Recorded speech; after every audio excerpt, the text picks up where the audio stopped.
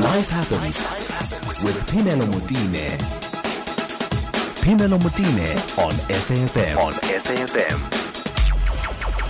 Good afternoon. It's 7 minutes after 1 o'clock. This is Life Happens on SAFM. My name is Phemelo Motene. Let's kickstart the conversation with my guest, Kiru Naidoo, who is a local historian as well as a writer. He's the author of a book called Indian Africans and Made in Chatsworth. Kiru, thank you so much for making the time to talk to us. Good afternoon. Good afternoon, Phemelo. Delight to be with you on air. It's really, I think it's wonderful to celebrate. I think it's 160 years. Just help us maybe correct that date. Is it correct that, was it 160 years exactly? Or is there a date previous to the 160 years that we celebrate of the arrivals of the Indians in South Africa? Well, the first Indian indentured workers landed in Durban on the 16th of November, 1860. Okay. But the Indian presence in South Africa goes back to the days of slavery in the 17th century, and even a millennium earlier, where there's an argument that there were Dravidian gold miners from the southern part of India. So it's a long history that one has been engaged with here. Can we start there, perhaps? Because I think that's a less known history of the Indians that came, as you said, about a century before that. And who were, did you say they were here to come for gold? Well, yes. It's quite a fascinating history, that. And the person who advanced this theory is a Professor Cyril Romnick, who used to be an academic at the University of Cape Town. And he looked at the Indo-Africans and kind of the roots of the Indo-African presence in Southern Africa. Now, something we all know is that gold is a very much part of various cultural aspects of the Indian persona. There's gold in jewelry, there's gold in artifacts, there's gold in places of worship. So there's something almost spiritual and holy about this precious mineral. So it's natural that people from India would have scoured the globe looking for sources of gold. And what Cyril Romnick did was that he followed archaeological evidence and found much of it circumstantial, but when he pieces the pieces of the jigsaw puzzle together, it's a very convincing line of argument. For instance, the place we know as Komati Poort, the word Komati, or pronounced more clearly in the southern Indian languages, Komati, he argues comes from the language of Tamil. So he's pieced together what's a very interesting and fascinating history. And I think that there's a convincing line of argument there. Can we look at the history of the Indians and their relationship to gold? Yes, indeed. Well, there's a belief that when you offer gold, especially to the goddesses, that this is something that brings you good fortune.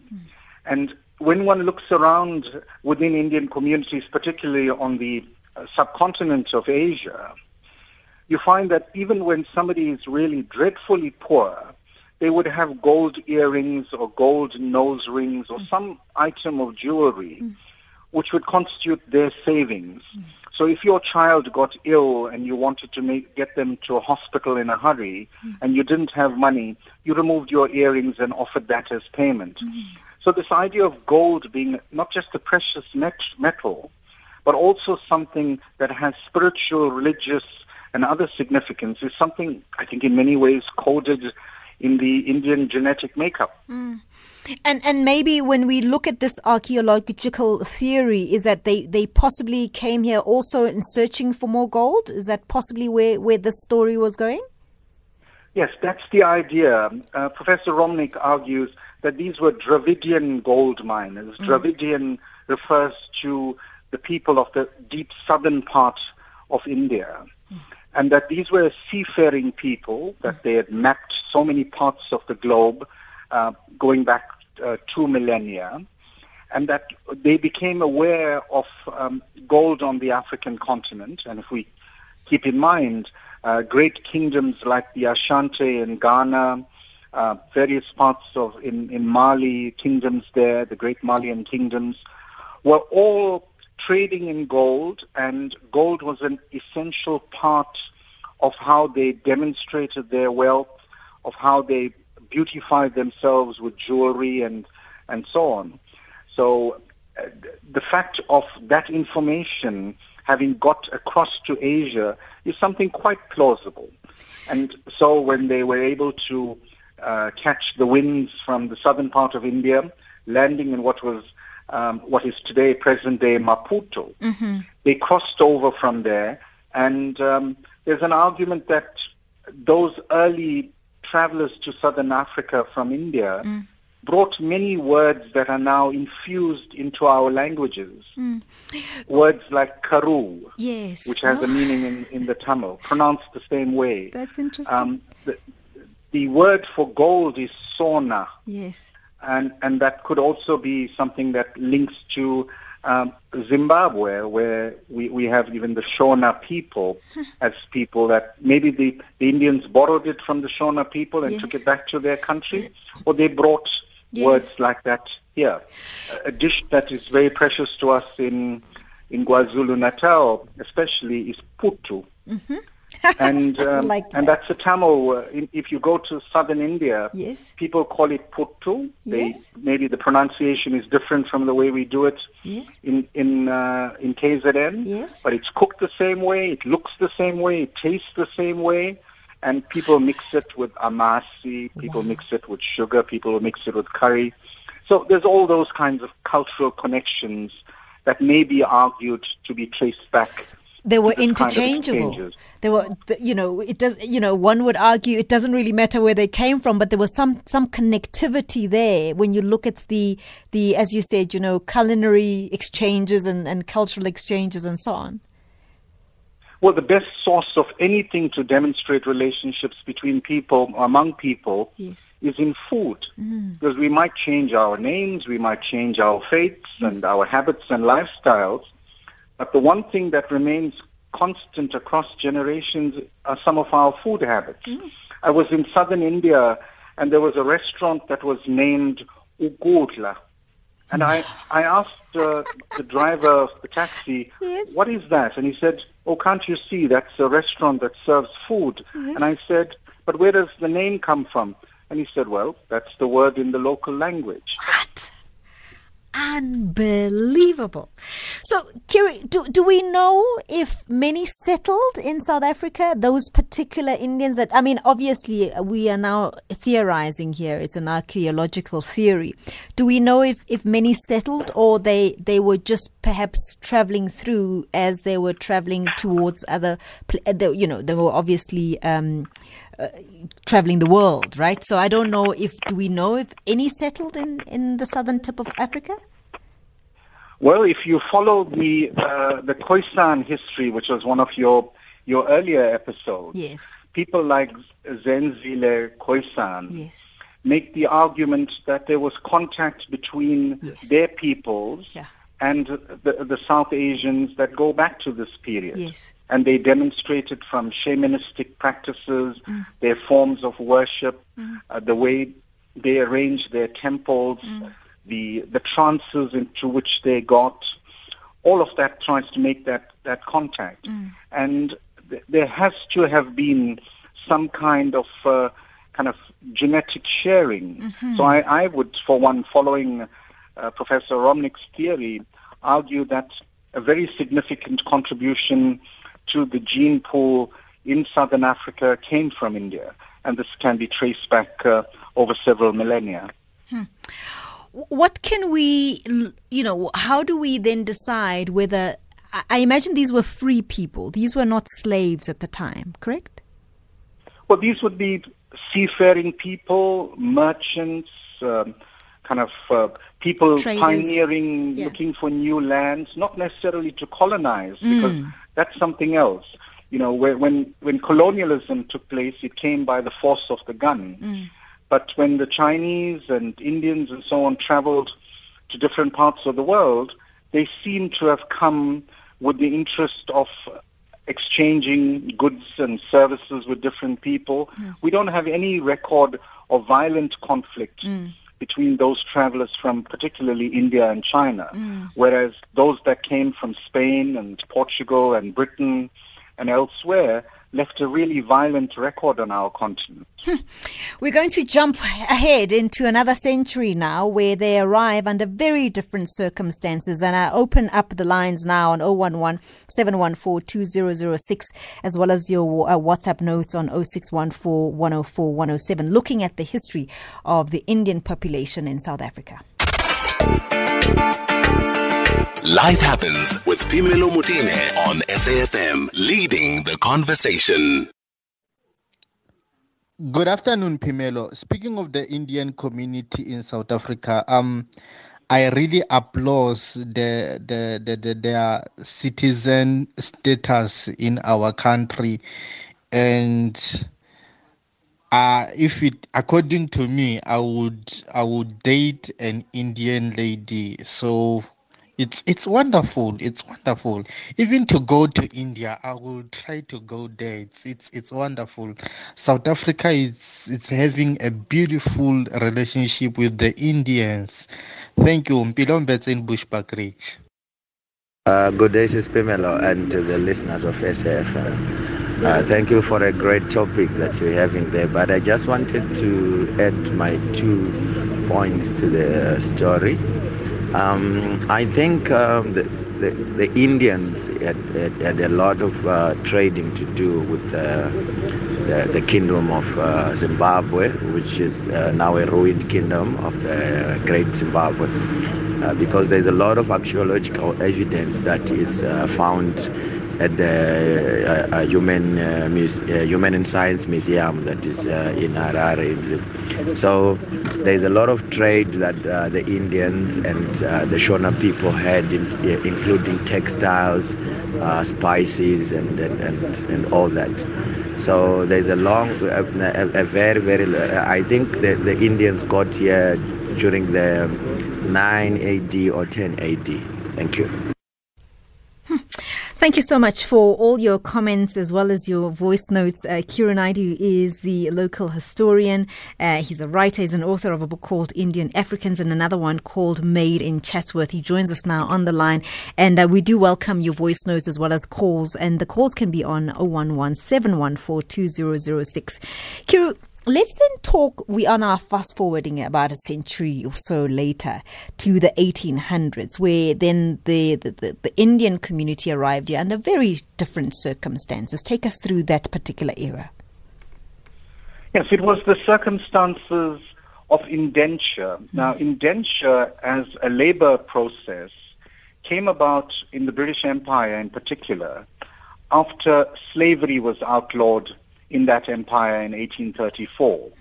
So what they simply did was to replace slaves by bonded workers of another sort. But if you compare slavery and indenture, it is very similar processes. They preferred physical labor over mechanization. It was hugely oppressive. People were not free to move where they wanted. You were confined to sugar plantations like my ancestors were. There was massive violence against people, floggings, even murders of indentured workers. And for women in particular, they bore the brunt of this, the massive sexual violence that was meted out against indentured workers. So this is a really ugly history of that period in the 1860s. And indenture was a process to South Africa between 1860 and 1911. But indentured workers from India were taken all over the world. I have cousins in Jamaica and in Guyana and in Mauritius, Fiji and in Reunion and Mauritius and elsewhere. So it was a global process of forced labor migration of various sorts. Some people argue that the migration was voluntary. But if you look at the circumstances, like in African societies, where the British in our part of the world dispossessed people of their land and destroyed African kingdoms, they did the very same thing in India, forcing people off the land. And we make these comparisons between African migrant labor and Indian indenture. And very much this. And there are many people who have actually proven that some of the people were kidnapped, in India, and were, it was not of their own will, even though there was a so-called agreement and contract in place, but it was not of their free will. Indeed. I mean, I'm glad you make that point, because the kidnappings also have a much earlier history, where children were kidnapped off the beaches everywhere from Bengal to the Coromandel coast, where Madras or Chennai is presently, and the Kerala coast or the Malabar coast, and just taken on board of ships, mainly by the Dutch, but there were other people involved in this, and they were sold into slavery, many of whom were brought to the Cape. So in the 1600s, the genealogist Anna Busaken argued that over 50% of the Cape slaves were of Indian origin. A name, for instance, that's very common in the Western Cape is Cupido. The original Cupido was a slave kidnapped from the Malabar coast and taken to the Cape, and he was actually broken on the wheel because he threatened his mistress with a knife, his slave mistress, because he was just so in such desperation over his slavehood that that was his act of resistance, and they murdered him for it. But that name Cupido is still very common in the Western Cape, and it originates in what's the modern day state of Kerala in southern India. Can we just take calls, if you don't mind, Kiru? Let's go to Mike in Durban. Mike, good afternoon. Thanks for calling. I'm a 1940 model, and I've grown up with the Indian community here, especially the fishermen. Yes. Right, I'm quite well read. I researched the whole of Africa, and then while doing the Ice Age, went into India. Now, in about 215 BC, in the northwest of India, alongside where Pakistan is today, there were Kushkan and Zulu kings, spelled Z-U-L-U. Right. Yes. That's over 2,000 years ago. Yes. That's how the Zulu word might have got to Africa. Then, in about 200 AD, it's recorded that Indians sailed their boats up the Red Sea and were trading with the Egyptians. Right, now I'll jump to the 1700s. A blacksmith operating on an island in St. Lucia near the beach found a woman wandering around the beach.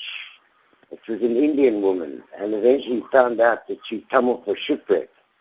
She was the only person around. He gave her shelter, eventually had children from her.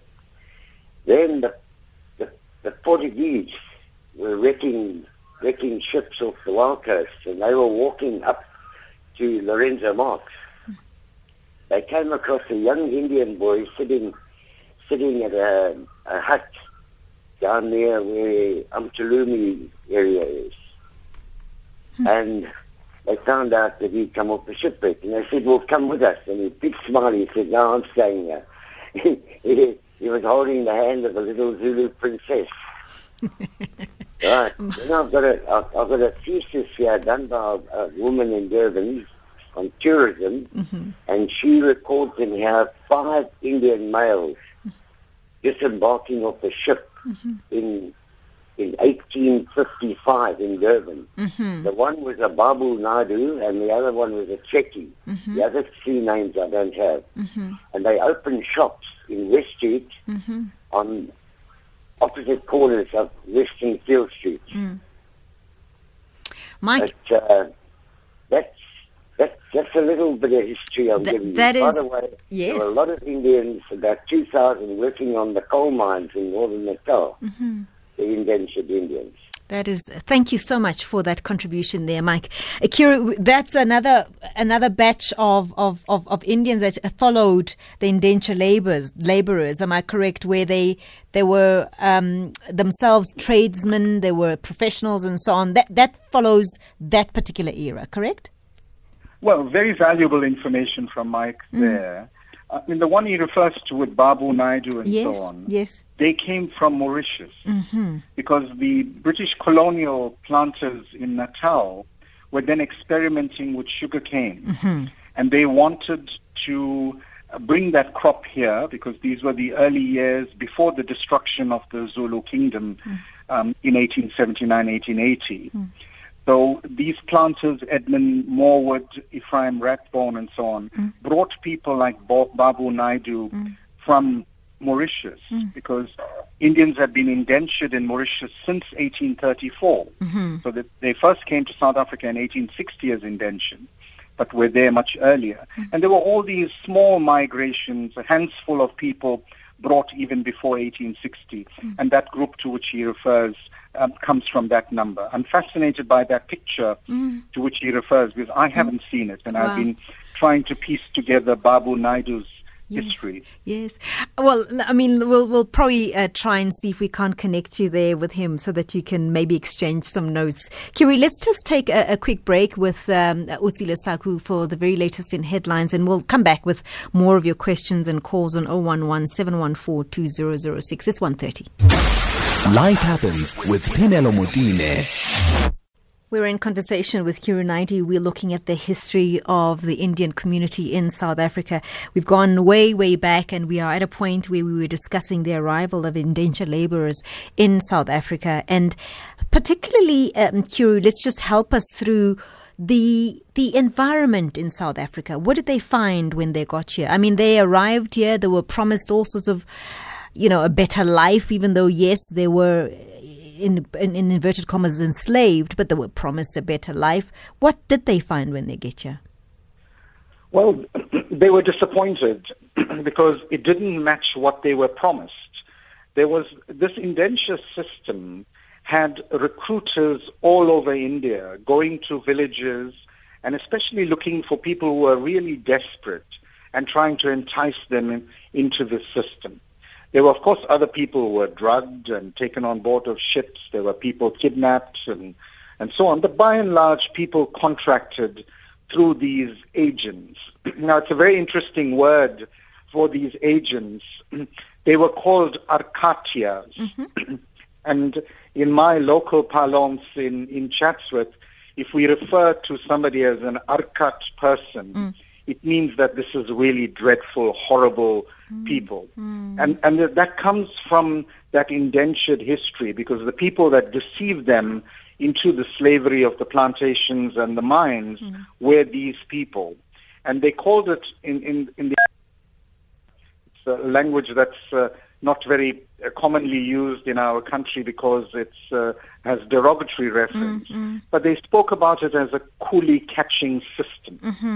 And that was the idea that you went around snaring people into indenture. And they were, they were told that this would be, a 5-year contract. Did some actually leave after the 5 years?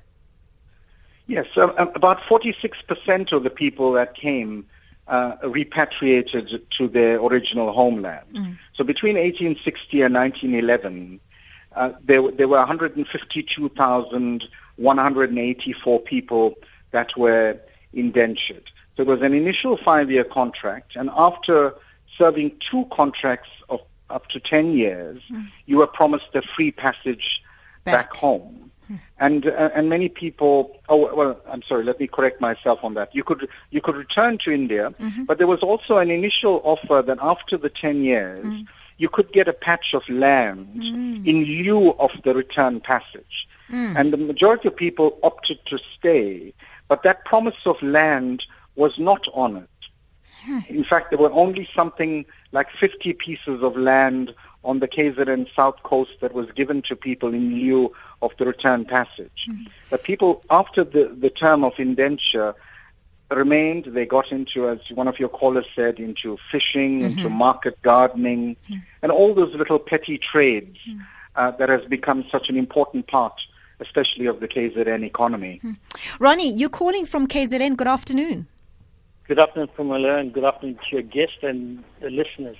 Go ahead. I just want to comment, and I'm not sure whether Kiru is aware of this, With regards to Cyril Omrich's suggestion that the Indian miners and the Indonesian employees, they cohabited with the local population and thereby not only fathered the people known as the Quenas and the Hottentots and the Khoikhoi, but also left genetic traces in much of this country's present population.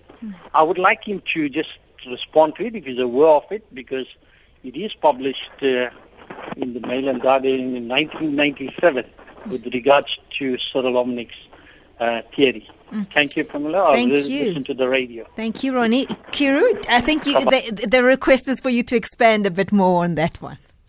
Yes, it's very valuable information, and I'm glad that Ronnie's shared that. I've been very careful in how we've used that information, because it's very easy to become chauvinistic when we are speaking about heritage and identity. And I would rather take the view, and I'm not disputing the historical evidence, and exactly what he said is in the literature, and people like Zenzile Khoisan have argued exactly that same point, and they've presented the evidence for it. But whenever we talk about issues of race, ethnicity, identity, and so on, my own view, and those are the co-authors in this book we've just done called The Indian Africans, rather take the view that as a global community, we've always been migrating, we've always been exchanging ideas and trading with each other and sharing our vast cultures and cuisines and dress and all of that. So this idea that maybe there's a dominant influence coming from outside of the continent, in some ways it's a dangerous line of argument. But it's very interesting if we take this perspective that, for instance, the Juba people of southern Sudan are the genetic pool for Zulu people in KZN.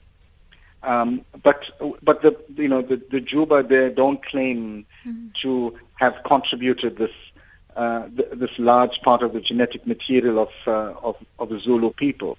But it's the idea that throughout human history, we've always been sharing, integrating with each other, and if that proves itself, as Ronnie says, to be factual beyond just the evidence that Romney has presented, I think it would be fascinating, because it shows that there's more that unites us than divides us.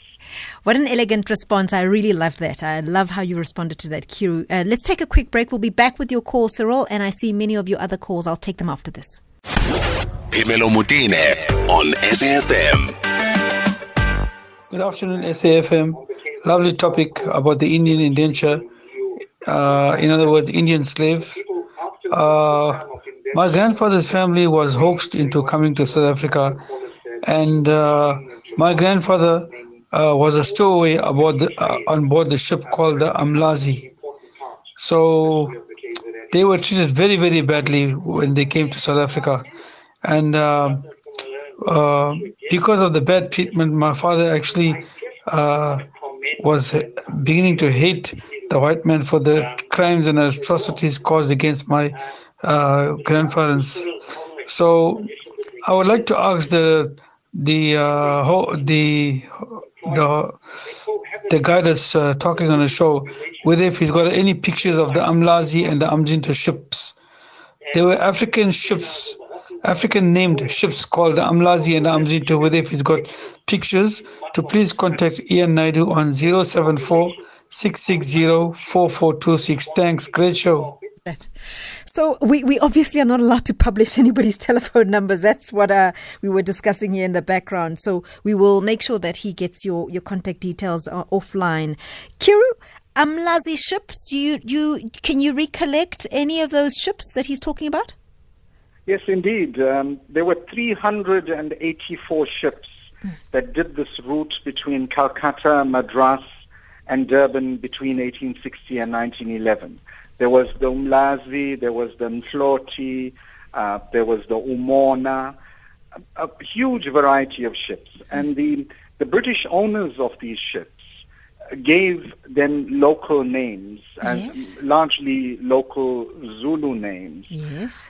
what would fascinate Ian here is in this book that we've done now with Paul David, Ranjit Chunilal, and Kiru Naidoo, we published for the very first time pictures from on board the indenture ships. These have never been seen before. We managed to unearth the diaries of one of the captains of the indenture ships, a man called Captain Max de Groote. And it was fascinating the way he kept pictures and records, and he had a real empathy for the people that he was transporting. Was he a British captain? Them. Well, he was a British captain. He was a naturalized British citizen or subject. Okay. But he was originally from Holland. Okay. And his grandson shared these diaries and these images with us. So we're really fascinated that we can actually show a picture of people sandwiched on the deck of an indenture ship in these circumstances that Ian talks about. And we have pictures from the SS Mzinto as well. Kiru, can we date those? Well, with Captain de Groote's pictures, we've dated them from the 1890s until 1907.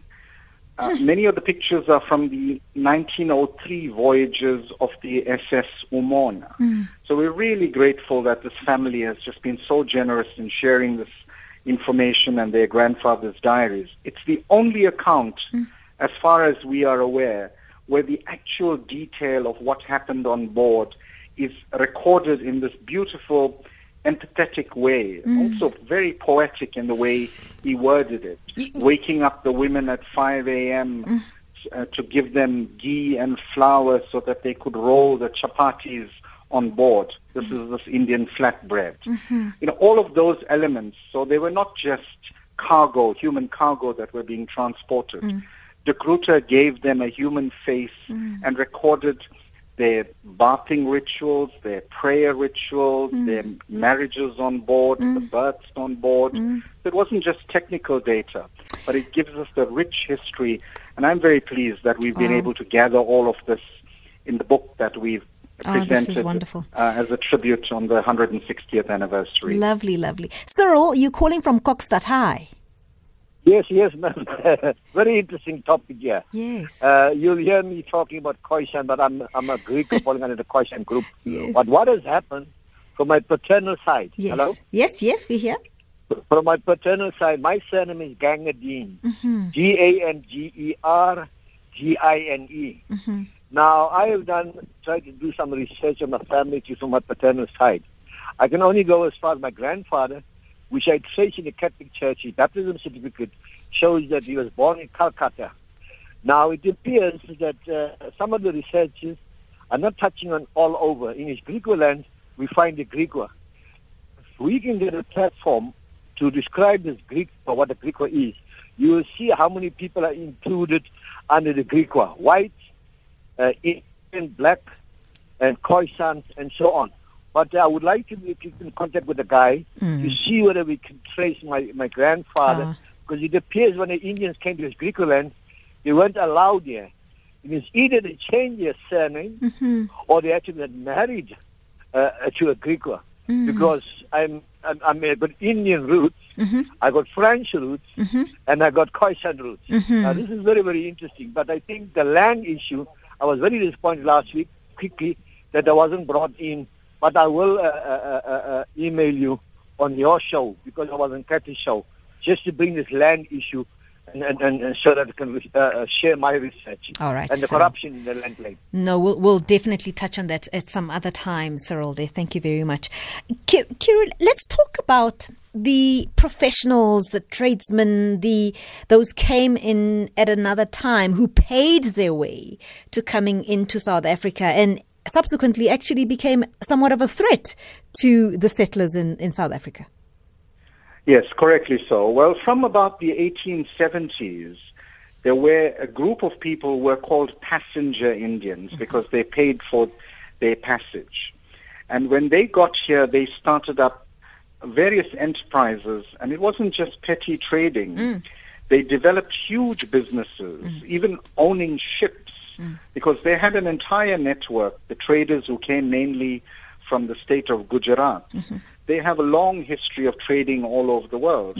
So they had resources, they had various means, they had ideas, and they came to be a significant part of the political economy of then colonial Natal. But in the process, they became immense competition for the white colonial traders. And so you had the early years of racial legislation in the forms of bylaws and laws passed by even the Natal legislature to curb the business activities of the Indian community. So this is by no means a homogeneous community. Sure. And we write, for instance, that there is a historic tension between the people who were the indentured class on the plantations and on the mines and the trader community. And that class divide may have dissipated in great part over the past 160 years, but it's a very distinct line. So when we write various stories related to indenture, we privilege that particular history of the people of the plantations. There's much less written about the passenger Indians, but they have the resources to be able to document their history. But the people who were on the plantations and in the mines did not have that privilege, when we're rarely able to read and write in the kind of Western sense. Although many of them came highly educated in their Indian languages. There were people who were traditional doctors in their home country, people who were engineers and so on, but got lumped into this category. I don't like the sound of indentured laborers, preferring rather to talk about people as workers. And this was the workers who contributed, along with all other communities, to building our country. And in fact, people say those are the people who changed, I suppose, even alongside the passenger Indians, who've changed this green economy into gold economy. Yes, it's a wonderful metaphor to use, but here again we must avoid being chauvinistic about it, because no single community can be credited with creating the kind of economic powerhouse we have either in KwaZulu-Natal or in South Africa at large. It was the labors of all the people who pulled together. I mean, if we look at the African migrant labor system, for instance, that was devastating. That broke down entire societies, destroyed the African family in the same way that indenture destroyed the Indian family. And one of the chapters that we write is about the struggle to form a family. You could have come on board a ship with your wife and children, and when you landed in the harbor, they split up the wife and children on different plantations. And there were people who sometimes never saw each other again. So all of these are part of a really ugly history, but indeed, everybody worked to create the kind of country that we have and a powerful economy that we have on the continent today. Let's take a quick break. Kiru Naidoo is the author of Indian Africans and as well as an author of Made in Chatsworth. He's a local historian as well as a writer, and we're looking at the history of Indians in South Africa. At SFM Radio and at Phemelo Motene on Twitter. Kiru Naidoo is the author of Indian Africans as well as Made in Chatsworth. Those are really fantastic books. If you're looking for gifts for this Christmas season, I would definitely suggest that you get the copies of these books. They really are wonderful. Kiru, let's talk about what then became quite a difficult environment for Indians in South Africa, particularly in KZN, and really what became an uprising of a community that, saw the likes of really prominent lawyers and so on become human rights fighters at the time. Yes, I think there's a very powerful record of people from within the Indian community as having engaged in the anti-colonial and anti-apartheid struggles. For instance, the more dominant name that we have when we record this history is that of M.K. Gandhi, who came here as a lawyer and who founded the Natal Indian Congress, which emerged as the first mass-based political movement on our continent, because before this we had elite formations and we're not looking on a mass base as we organize today.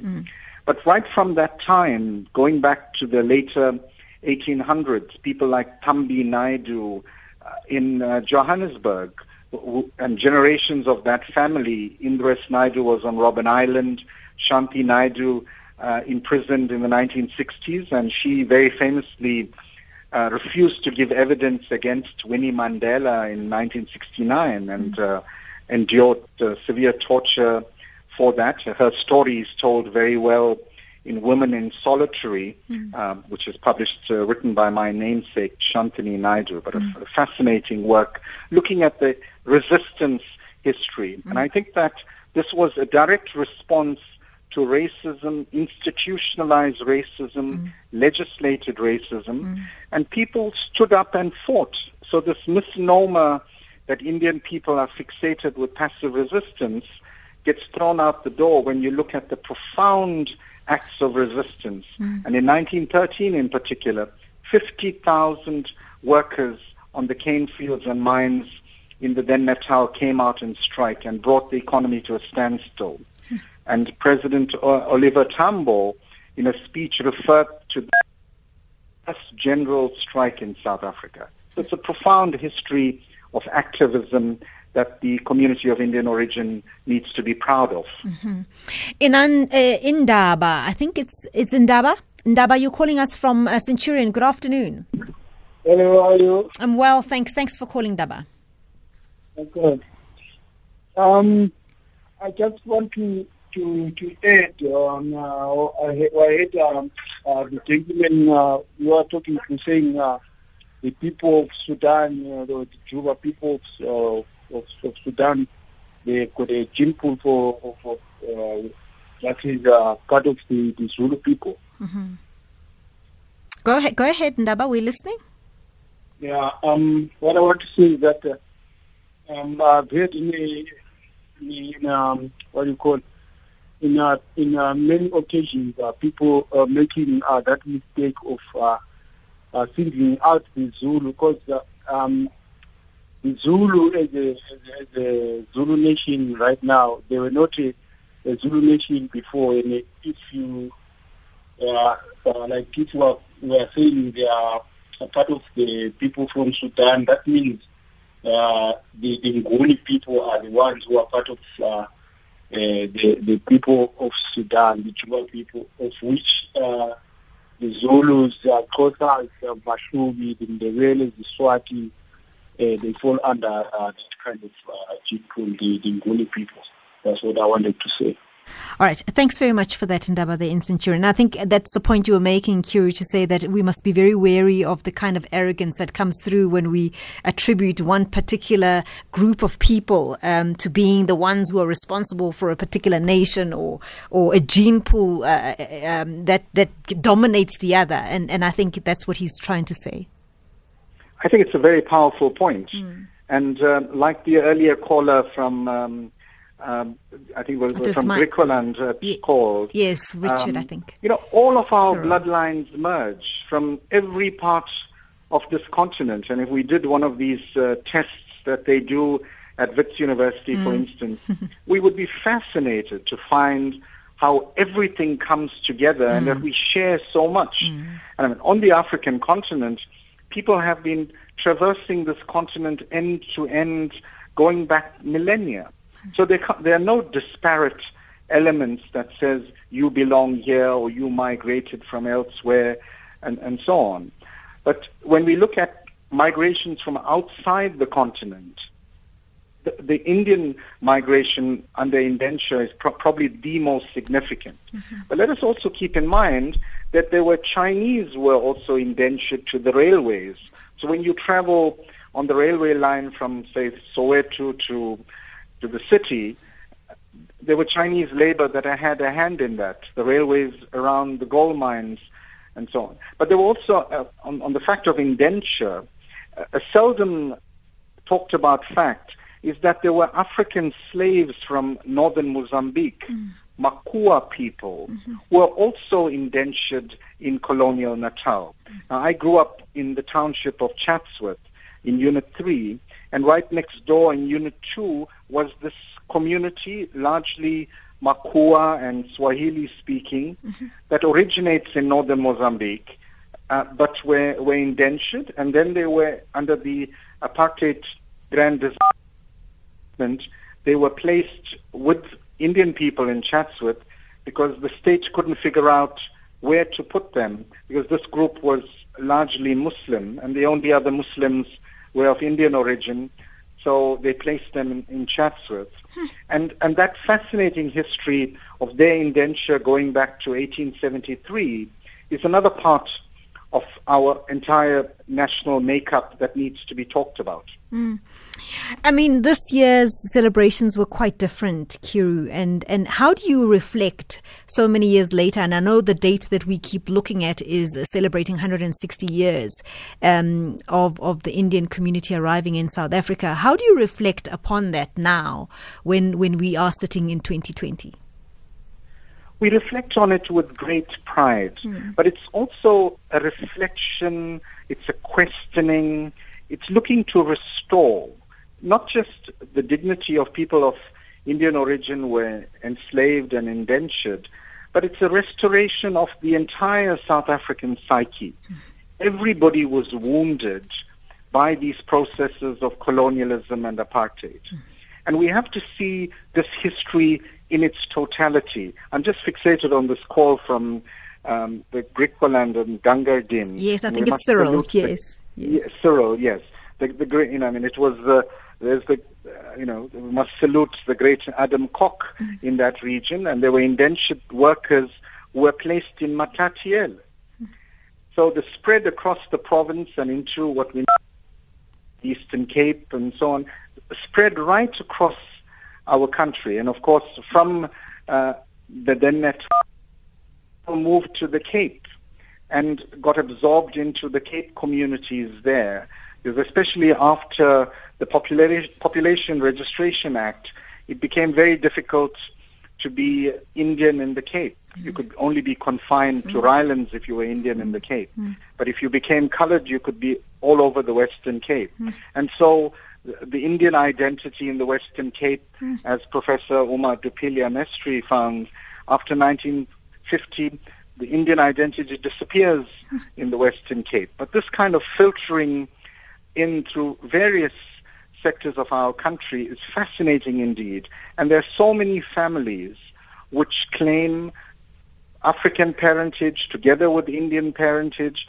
And those are aspects of the way we've been welded as a South African nation that should be things that we take great pride in, rather than seeing ourselves as disparate elements. But having said that, we must not also be oblivious to the fact that there are deep tensions that exist in our country, and that we haven't reached much as we should and can. And that must be the challenge as we mark this 160th year. And hence the title of that book, where we've been really provocative to say the Indian Africans, like people speak of African Americans. I think we've now sort of shifted the concept to say identity is a shifting terrain. And in fact, it was the activist, photographer, and archivist Omar Bacha who challenged us to look at history through African eyes. And in talking about this history of Indian indenture, we hope we've met that challenge of his. Certainly have. Kiru Naidoo, author of Indian Africans, as well as a book called Made in Chatsworth. Really appreciate your time. So sorry, Utile, we're just gone after 2 o'clock. Let's get the very latest in SABC News.